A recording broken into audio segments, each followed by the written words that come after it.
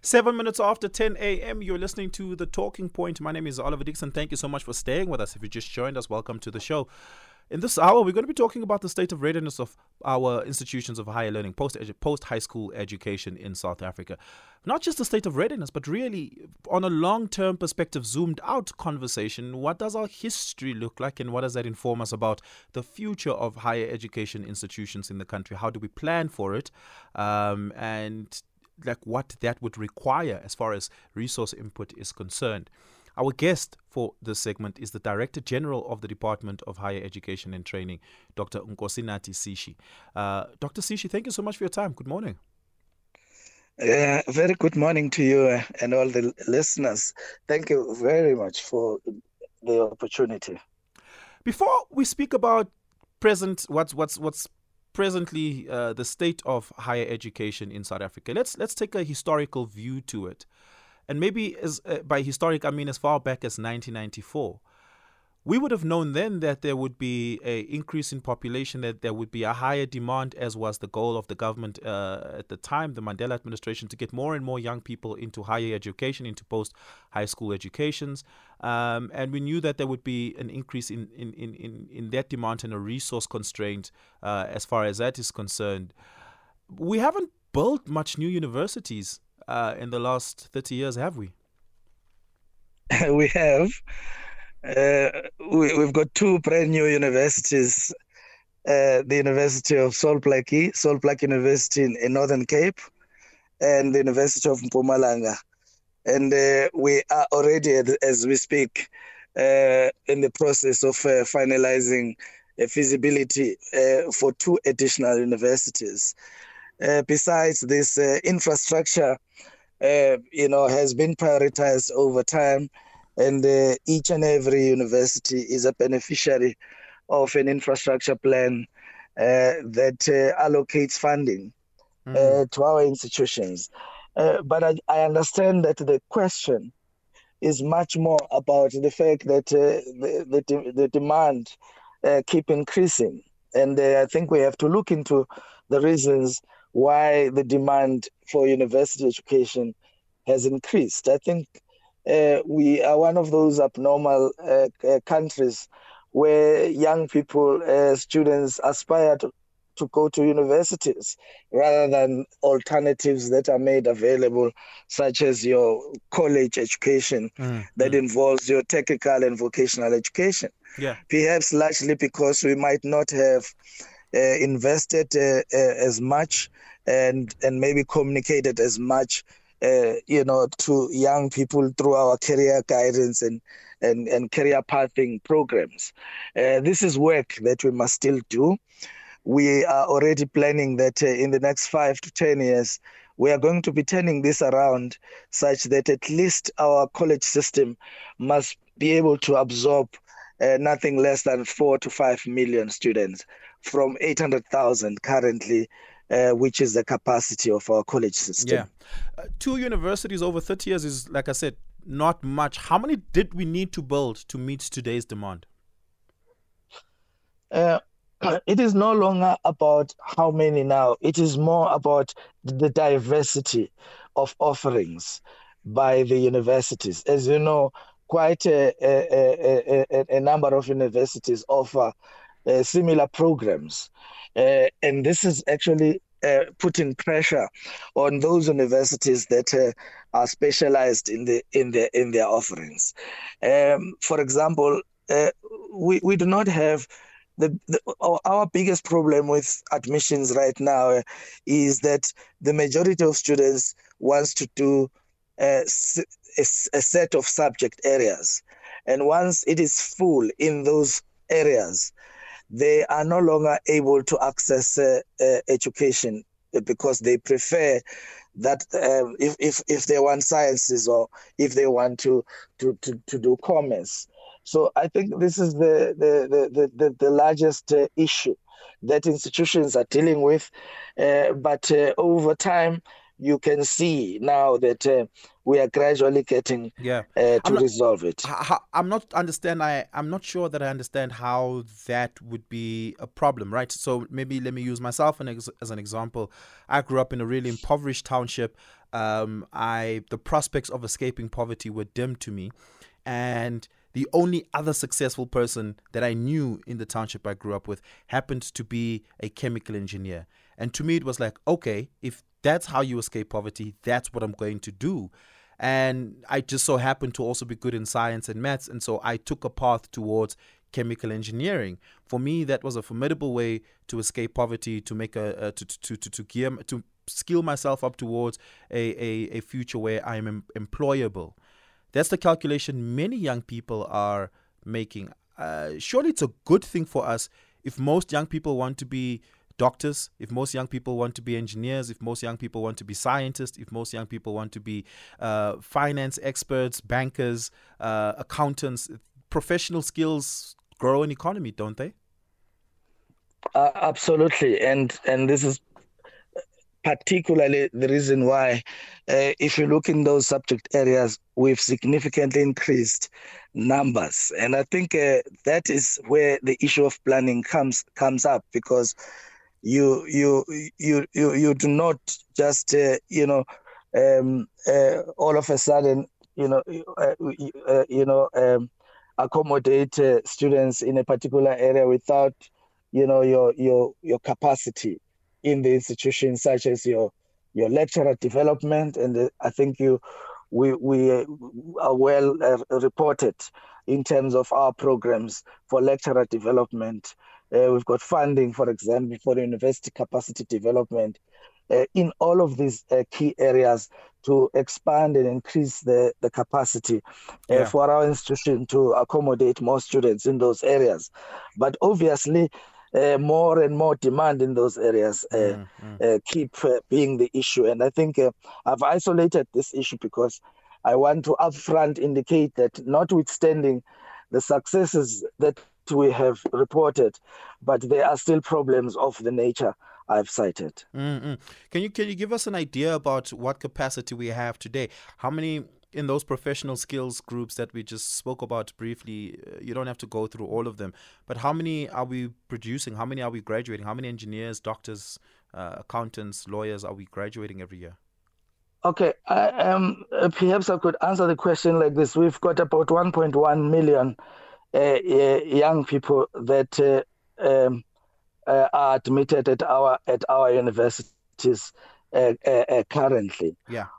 Of the 1.1 million, we've got about 17,000 that are enrolled in engineering, which with about 18,000 in life and physical sciences, about 1,000 in animal sciences, about 300 in veterinary sciences, and teacher education, which takes a bigger number, about 30,000.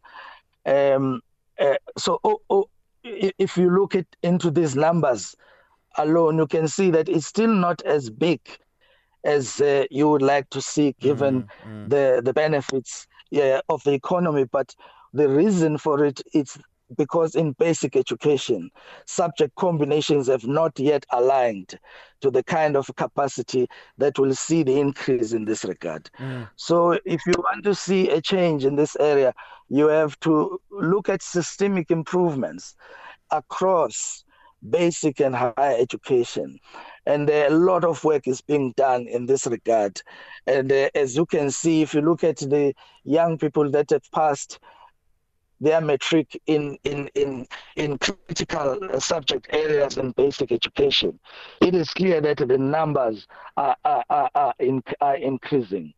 And if you want to look at the distribution in terms of the young people that have passed in these areas in the matric results that have come in this area, we can see that almost 61% of students that have passed with an endorsement, they are in critical areas. So it means there is a shift in this area, but the majority of students still are not yet there. And I think that's where our career path and career guidance needs to look into.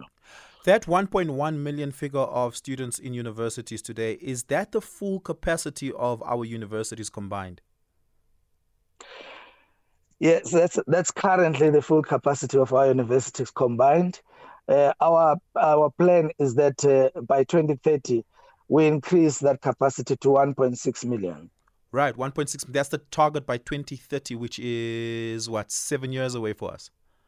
Absolutely. That's why we are on our path to making proposal to cabinet right now, after we've completed feasibility studies for 2 new universities, one that is going to look into science and innovation, and the other university that is going to look into policing and crime detection. Okay. So how many universities do you need to build over the next 6 years, over the next 7 years, to absorb 500,000 students to make it 1.6 million?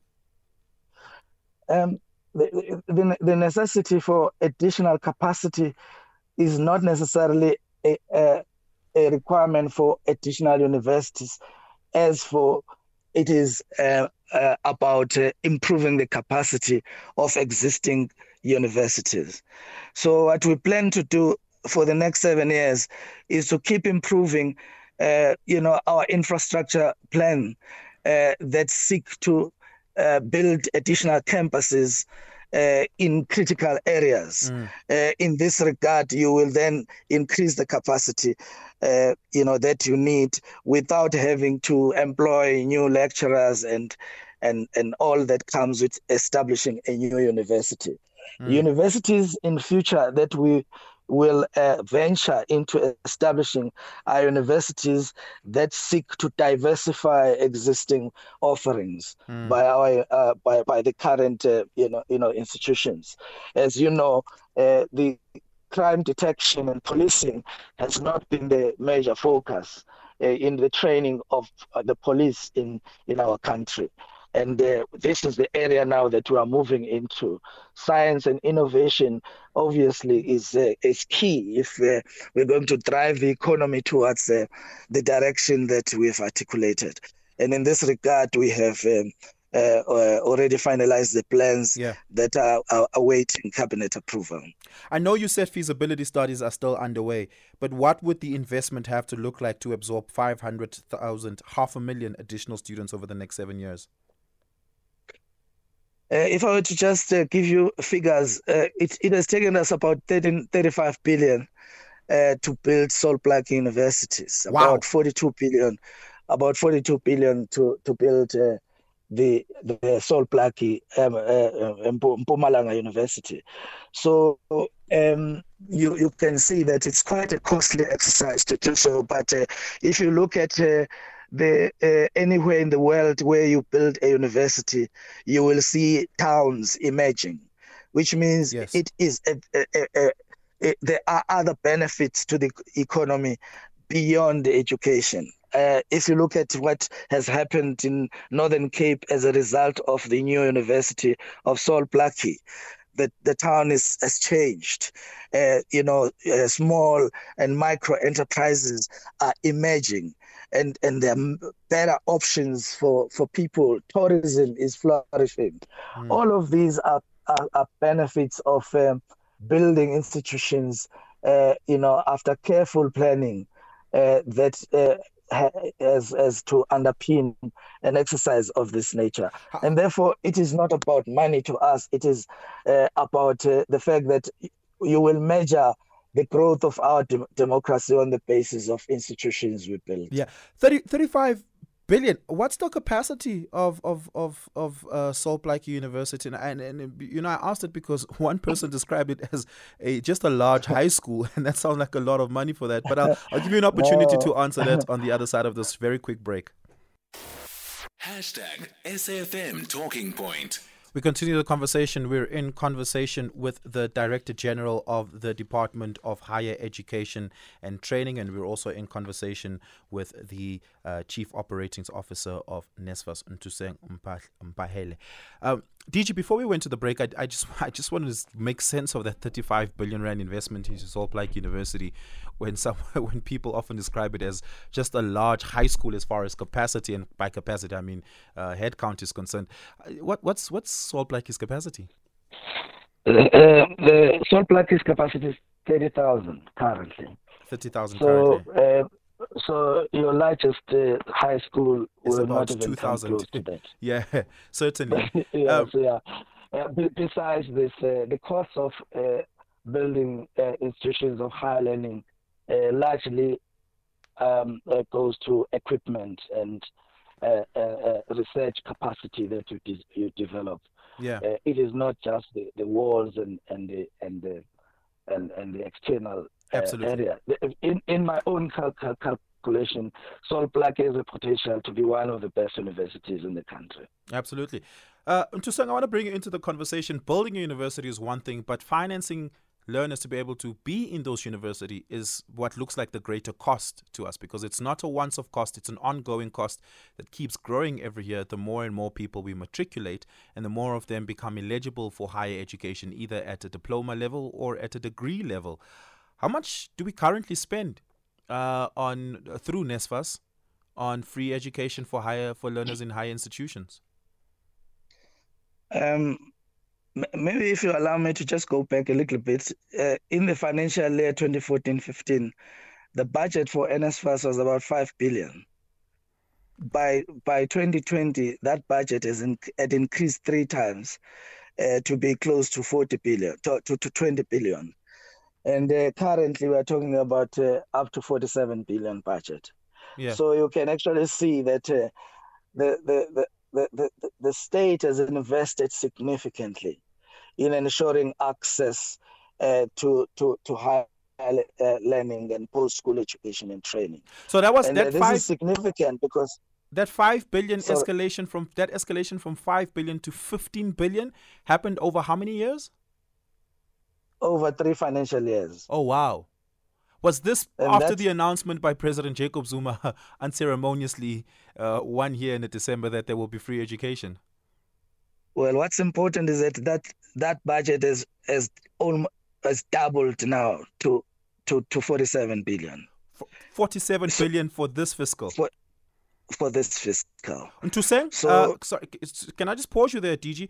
Nthuseng, I want to bring in, how is that 47 billion being spent? Oh, it seems like we've lost Nthuseng over there. But DG, yeah, how is that 47 billion being spent?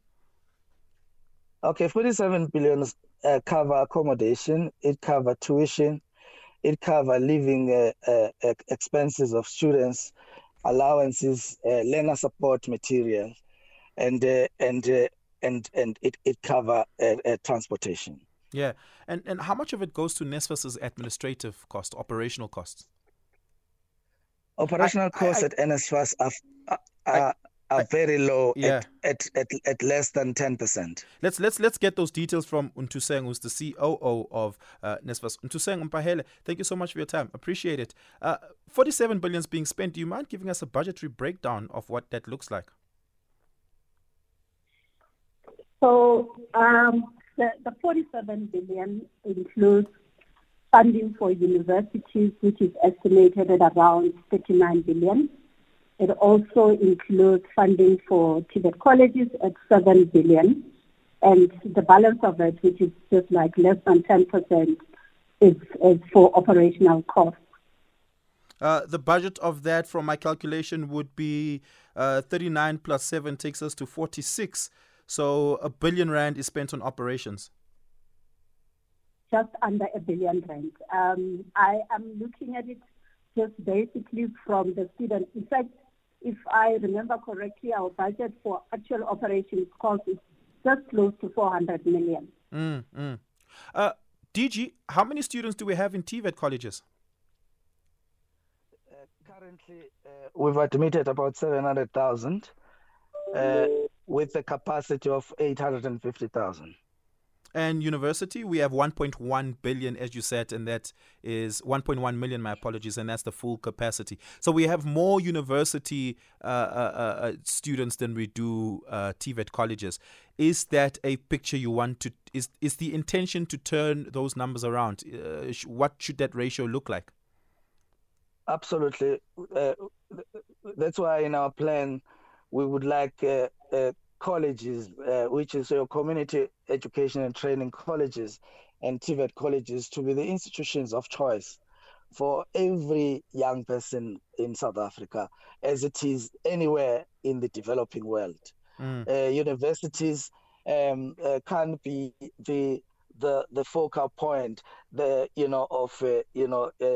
career path of every young person in a country like ours. So work is being done to turn this around, and we are happy to see that already in a number of our colleges we're beginning to see the offering, the program mix of these institutions embracing technological subjects, technical subjects that are aligned to the fourth industrial revolution.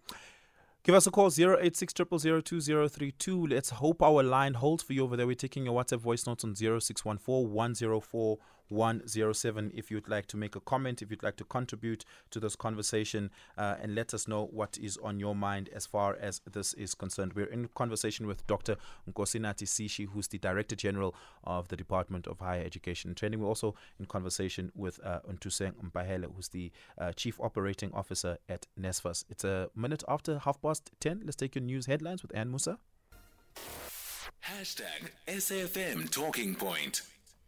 I'm in conversation talking about the state of readiness of higher education institutions in South Africa as students are getting ready to begin their university's careers. To those who have just passed Matric and do qualify and have been accepted into any of our institutions in South Africa, and those who will be returning to campuses. And to saying, this is where perhaps I want to bring into stark consideration NSFAS's operational soundness. Every year it seems to be that there's administrative issues around students being approved, students being frustrated. Oftentimes it leads to protests and delays. Many students complaining that they receive their allowances or even their tuition is being paid late into the year, that many of them who are eligible and due for stipends or living allowances don't receive it, and that impacts their ability to actually go to school, many of them not receiving transport allowances. Do you want to talk us through the operational complexities that NSFAS faces? Thank you for that question. So most of those challenges mainly are legacy issues. To say, can I just pause you there? Just for 1 second, I just want to ask you to speak very directly into your phone so we can hear you much louder, and we can just speak a little bit louder so we can hear you clearly. Most of the challenges that are operational challenges at NSFAS are legacy challenges, administrative challenges before NSFAS really equipped itself to deal with the process of student funding correctly. Just to point directly to the issue is that between 2016 up to 2018, 2019, the entity was under administration. Because at that point, the systems of NSFAS were not fit for purpose to actually process the students correctly. A lot of work has been done to reinvent the systems to try and remap the student funding process. I believe that at this point, when I look at our performance of 2022 program, that a lot of those issues have been dealt with. And just to give effectual evidence that we have been able to pay for universities 99% of the funds that we were allocated by the department. So what that means is that we were able to process students that were claimed for by universities and paid all of them less for the 1%. And we were also able to claim and process 100% of the TVET college students. Now, in the TVET, we had a minor variance of about 0.3%. Now, those minor variances are what highlights or what are the symptoms of the queries that students will say we have not received NSFAS processes. But the main issues when you get into the detail of it is that a student could be funded by NSFAS, but they go and register for a course at an institution that is teaching out. That student will not receive the payment because NSFAS will not fund for a qualification that is teaching out, or a student has changed their details that we use to reach them to make the payment. Again, it takes time for the student to come back to us, update their contact details so that we can channel their funds correctly. It is those minor exceptions that remain in the system, but all in all, a lot of work has been done to try to make sure that the systems are responsive to our beneficiaries. Is it your claim that NSFAS has completely eradicated cases where students qualify for NSFAS but don't receive funding unless in those instances where they are registered for courses or for programs that don't fall within the prospectus? So I am not claiming 100% eradication. The fact that we still have the 2% and the -3 or the 3% means that those students, to the extent that they are still not resolved on time, there is no way that NSFAS cannot exonerate ourselves. But it is a problem that is beyond NSFAS. It's a problem that touches on the student. It is a problem that touches on the institution. So we have to collaborate to totally eradicate any student that does not receive the allowances. But by how far have you cut down delays? By how far we have cut down the delays? In terms of time-wise, in terms of time. In terms of time-wise, that is the part that we are now trying to put controls, very tight controls, in our planning process. In the past, we had a very much open-ended process where institutions could submit their claims at any point throughout the year, and that leads to late confirmation of funding for students. In this new academic year, we've actually communicated out to institutions the timelines for submission of registration data because it is a very critical aspect of us funding the students on time. We have asked all our institutions of higher learning to give NSFAS registration data by latest the 31st of March. That date because the period from the beginning of the year up to that date, we are planning to release an advance payment so that institutions can relieve the students. So by the end of that period, we then have to make sure that whatever funds we are disbursing, they can correctly be matched to fund the students. We are going to really seriously managing this deadline, and any institution that does not meet that deadline, they will have to make a request, a special request as to why we should be funding them late when their registration is coming after that timeline. So we are waiting on the issue of timelines. Yeah. As far as other costs are concerned, because I think you've cleared up tuition costs being paid on time, registration costs being paid on time. Let's talk about accommodation and allowances. Can you give us a sense of what the state of affairs is in that with regards to those payments? In terms of accommodation, in prior years, up to end of 2022, institutions were responsible to allocate accommodation. And our assessment is not all our institutions have got systems ready to allocate student housing. And that process almost runs throughout the year because as they identify an accommodation, then they allocate and they subsequently submit claims to NSFAS. And similarly, on allowances, it means that impact on the allowance. What we have done, or in fact the process that we are introducing this year, is to really try and build accommodation stock, working with our institutions, looking at the number of NSFAS funded students that we have. We believe that if we have enough stock for student housing, we should be able to address the challenge where students get to institutions, their accommodation is not confirmed. And we believe that if we can be able to settle all our students at the beginning of the year, we should then be able to also process the accommodation on time so that we can be able to have the students paid for, even for their accommodation allowance on time. Yes. Yes, we are planning to also pay students directly. The major challenge we have had is that students have been saying to us they don't know when the NSFAS allowance will come. So we are working towards paying students on some type of a predictable date. If it is the 25, we should be releasing payments on the 25. So we have started a project to pay students directly into their bank accounts.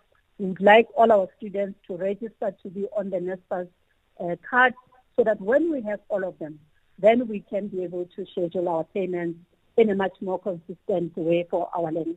So how are payments currently disbursed as far as allowances are concerned? So for universities, we pay them 3 months in advance. And for TVET colleges, we pay them monthly. So the delay is happening at a university level? The delays, whatever delays has been happening from in the year 2022 and beyond, it would be dependent on each institution to release their payments to their students. But that process was not driven within NSFAS. We would advance the institutions, and they would subsequently then pay the students. If you were to pay the students directly, that would eradicate the problem of delays?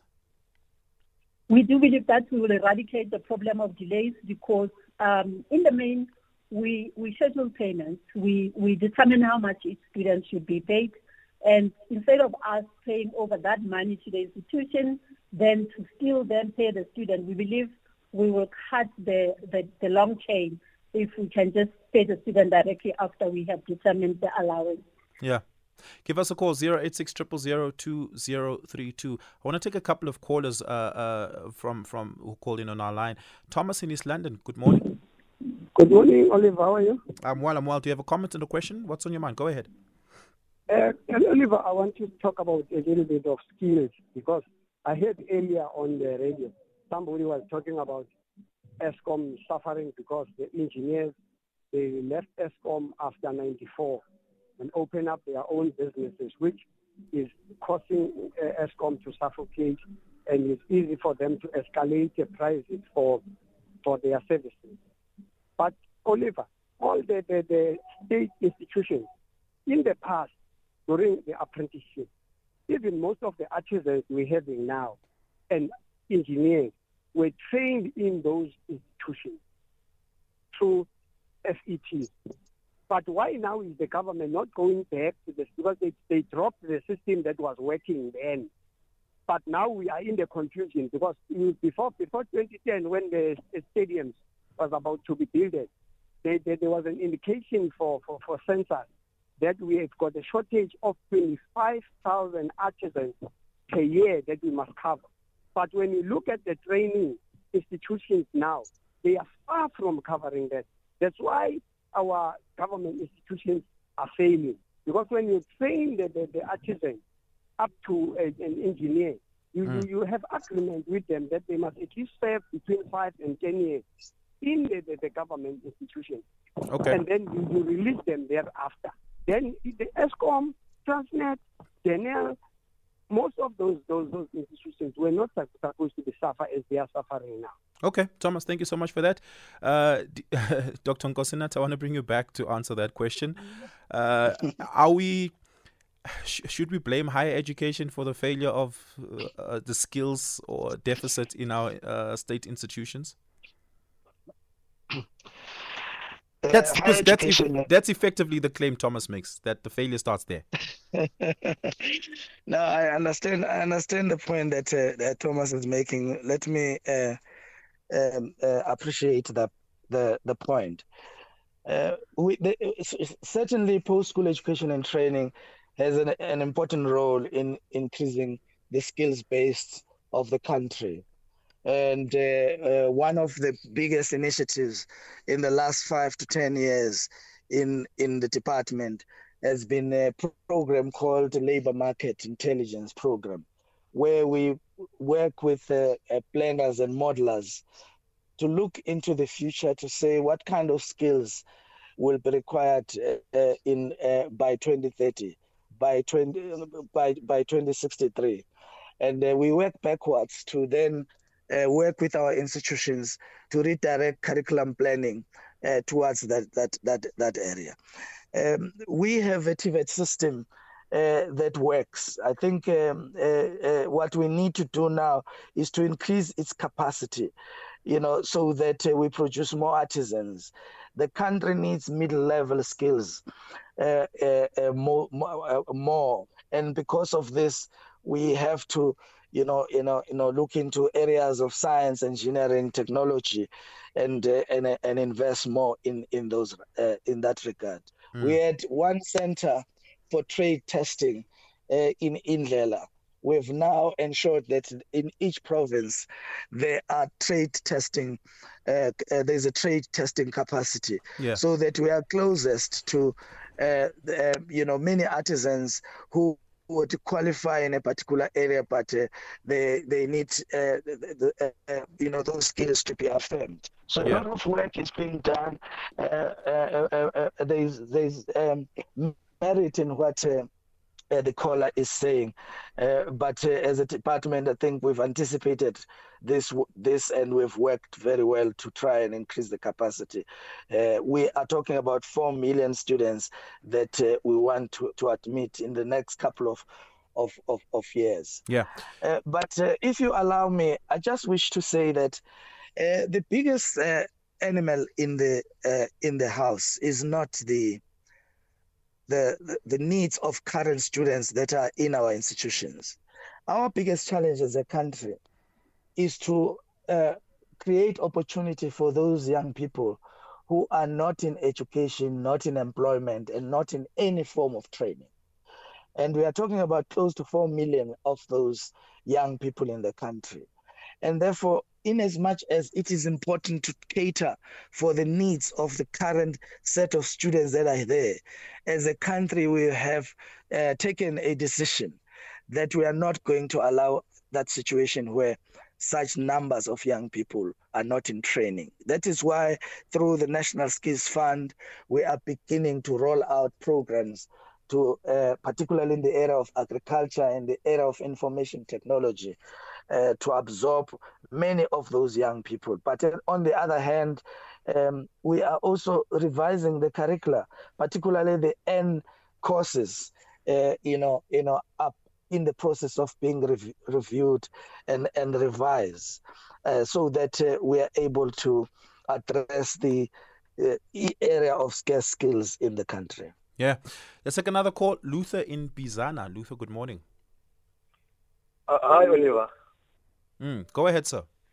Yes, sir. No, so I just want to get a light from the director about the Nthuseng College that the president highlighted about the reopening of it. How far are they with that college? Because it was shut down out of not knowing what was it shut down for. Okay. And then now, what is going to happen to that Nthuseng College? How far are they now with the reopening of it? And then now, what about varsity colleges? Why are they? How far are you with the opening of varsity colleges in the rural areas, especially in the Pondoland areas, and skills colleges? Because our kids now are not working, seated there in the little shops doing nothing. Why are you not opening skills colleges in those deserted training colleges that you shut down? You made a big mistake of shutting down the training colleges in the rural areas of our country. Why? Okay, Luther, thank you so much. Luther, thank you so much for your call. Appreciate it. DG, do you want to respond to that? Yeah. Firstly, we have built a new college called Ikhala College, which is a brand new college, and it's already enrolled a number of young people in the area of Lesukusiki. But we've also received a request that in the area of Lesukusiki, we built a new campus, and I think this is receiving the attention of the department in that regard. I think it's also important to address the issue of why colleges were closed down. The former teacher colleges that were there.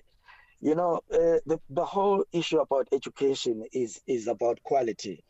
And I think we know that in the past, one of the biggest challenges was, separating theory and practice, to have institutions that are primarily focused on practice without, aligning that to the theoretical, area of those fields.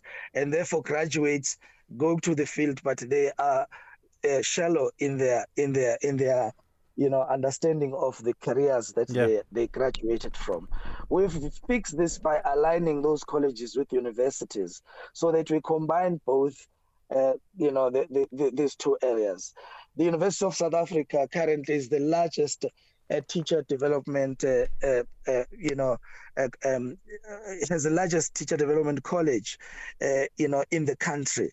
And the quality of teachers that we are producing as a result of this is one of the best. And I think that is where we want to go. But what is important is that each of these institutions also have a footprint in the deepest rural parts of our country, so that accessibility of education is assured. Did you take a quick break over there? We'll continue the conversation on the other side of this. Hi, Oliver Leboham from Pretoria. I think the department is forgetting about the students who are in private colleges. I'm an Intech student. People have not gotten their results since last year, June, and they wrote the results last year, December. We are still waiting. I'm waiting for my refund from the college as well of 28,000 rand. I'm not getting help. I feel like these private colleges, especially the distant learning colleges, they are taking more students than they can handle. The department really needs to look into that. We urge the department to help us just investigate these private colleges, Intech and Damelin especially. Thank you.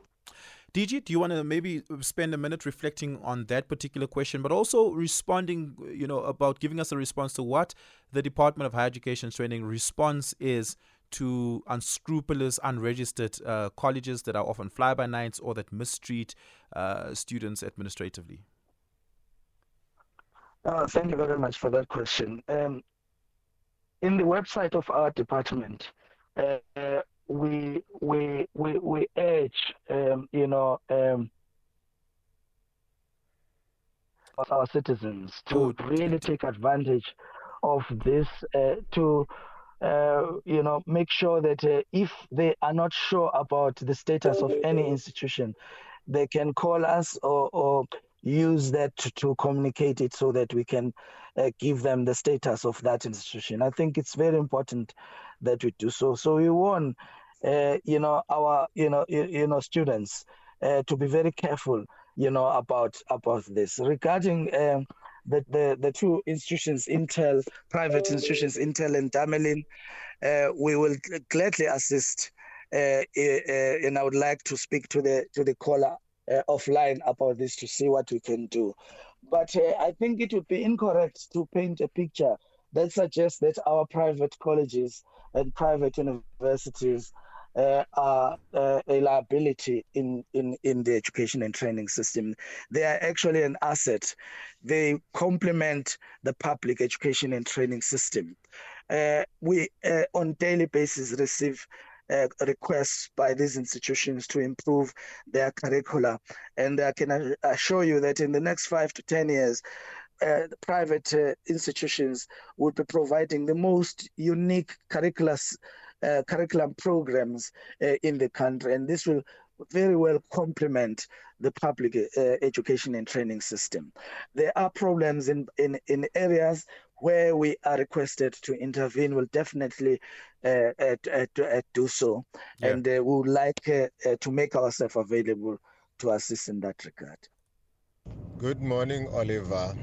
Ayanda speaking in Cape Town. I was speaking to a friend of mine a couple of days ago.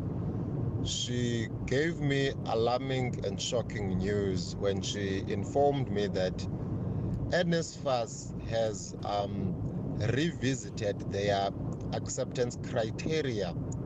As a result, many students that were previously funded have unfortunately received letters that say they will not be funded in this current financial year because of changes in criteria. Can your guests please elaborate more on that? I hear this guy is talking about budgets that has been increased, but what about those learners that are in the verge of quitting or not even finishing their studies because they can't receive funding anymore? Beautiful question. Nthuseng, I want to give you an opportunity to respond to that question. That question is quite detailed, and I may want to add, does NSFAS have a formidable plan to, to give a safety net to students that fall in the missing middle? Thank you very much for the listener for that question on why the NSFAS is applying strictly the criteria. I need to highlight aspects of the criteria that NSFAS is implementing, very strictly adhering to the 350,000 threshold that has been determined as a policy to fund a student. So any student that does not meet that financial eligibility requirement is unfunded. The second is that students must pass. So there is a requirement, you register for a certain number of courses, you are also expected to pass a certain number of courses. And this is in the policy, it was communicated. So each and every student that is funded by NSFAS is required to achieve academic success at a particular rate. Now, that is implemented. The third aspect of it is that NSFAS will fund a student to achieve a first-time undergraduate qualification. NSFAS does not fund postgraduate studies, and NSFAS does not fund students that are doing a second undergraduate qualification.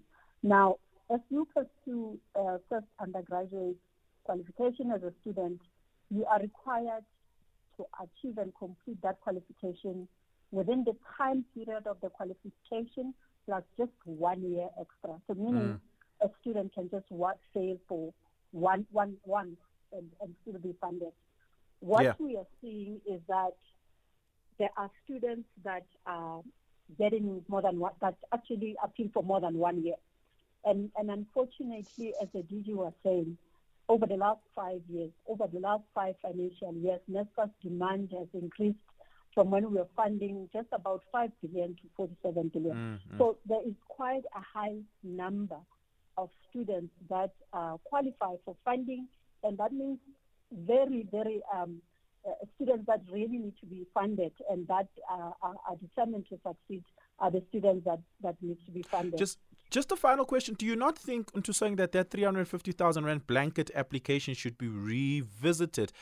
350,000 Rand may work in a household where you are going to university that's cheaper than another. Not all our universities cost the same for the same degree programs. Some are more expensive than others. And so that 350 threshold may well be applicable in one instance but not in another. Doesn't it need a new approach? So I'm going to ask the DG to chip in and assist me here. But what I want to highlight is that NSFAS just implements the policy of government. And at this point in time, the funding policy, as determined by government, is that NSFAS must only consider that are within that threshold. DG? Unless there is, yes, thank you. DG? And that also touches on the issue of missing middle students.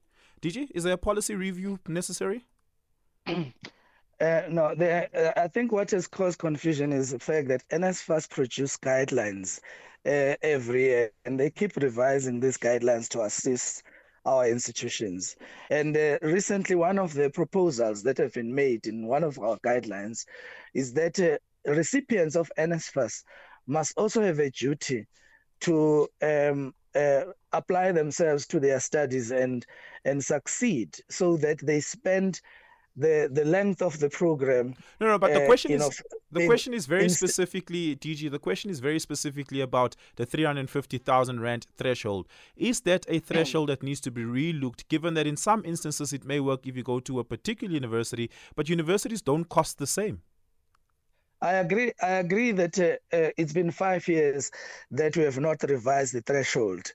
And with inflation, clearly there is a need for revision But at this point in time, this is what the country can afford. And we are working on a new student funding model that seek to address all of these issues. And I think I'm very happy to say that after the ministerial task team, on a comprehensive funding model, the report has already been finalized, and we are ready to table this before our cabinet for approval. Thank you so much. We're going to have to leave it there, unfortunately, but thank you so much, DJ, for your time. Nthuseng, really appreciate your time as well. That brings us to the end of the conversation, 2 minutes after 11. I'm so sorry, Ann Musa, but it's time for the news.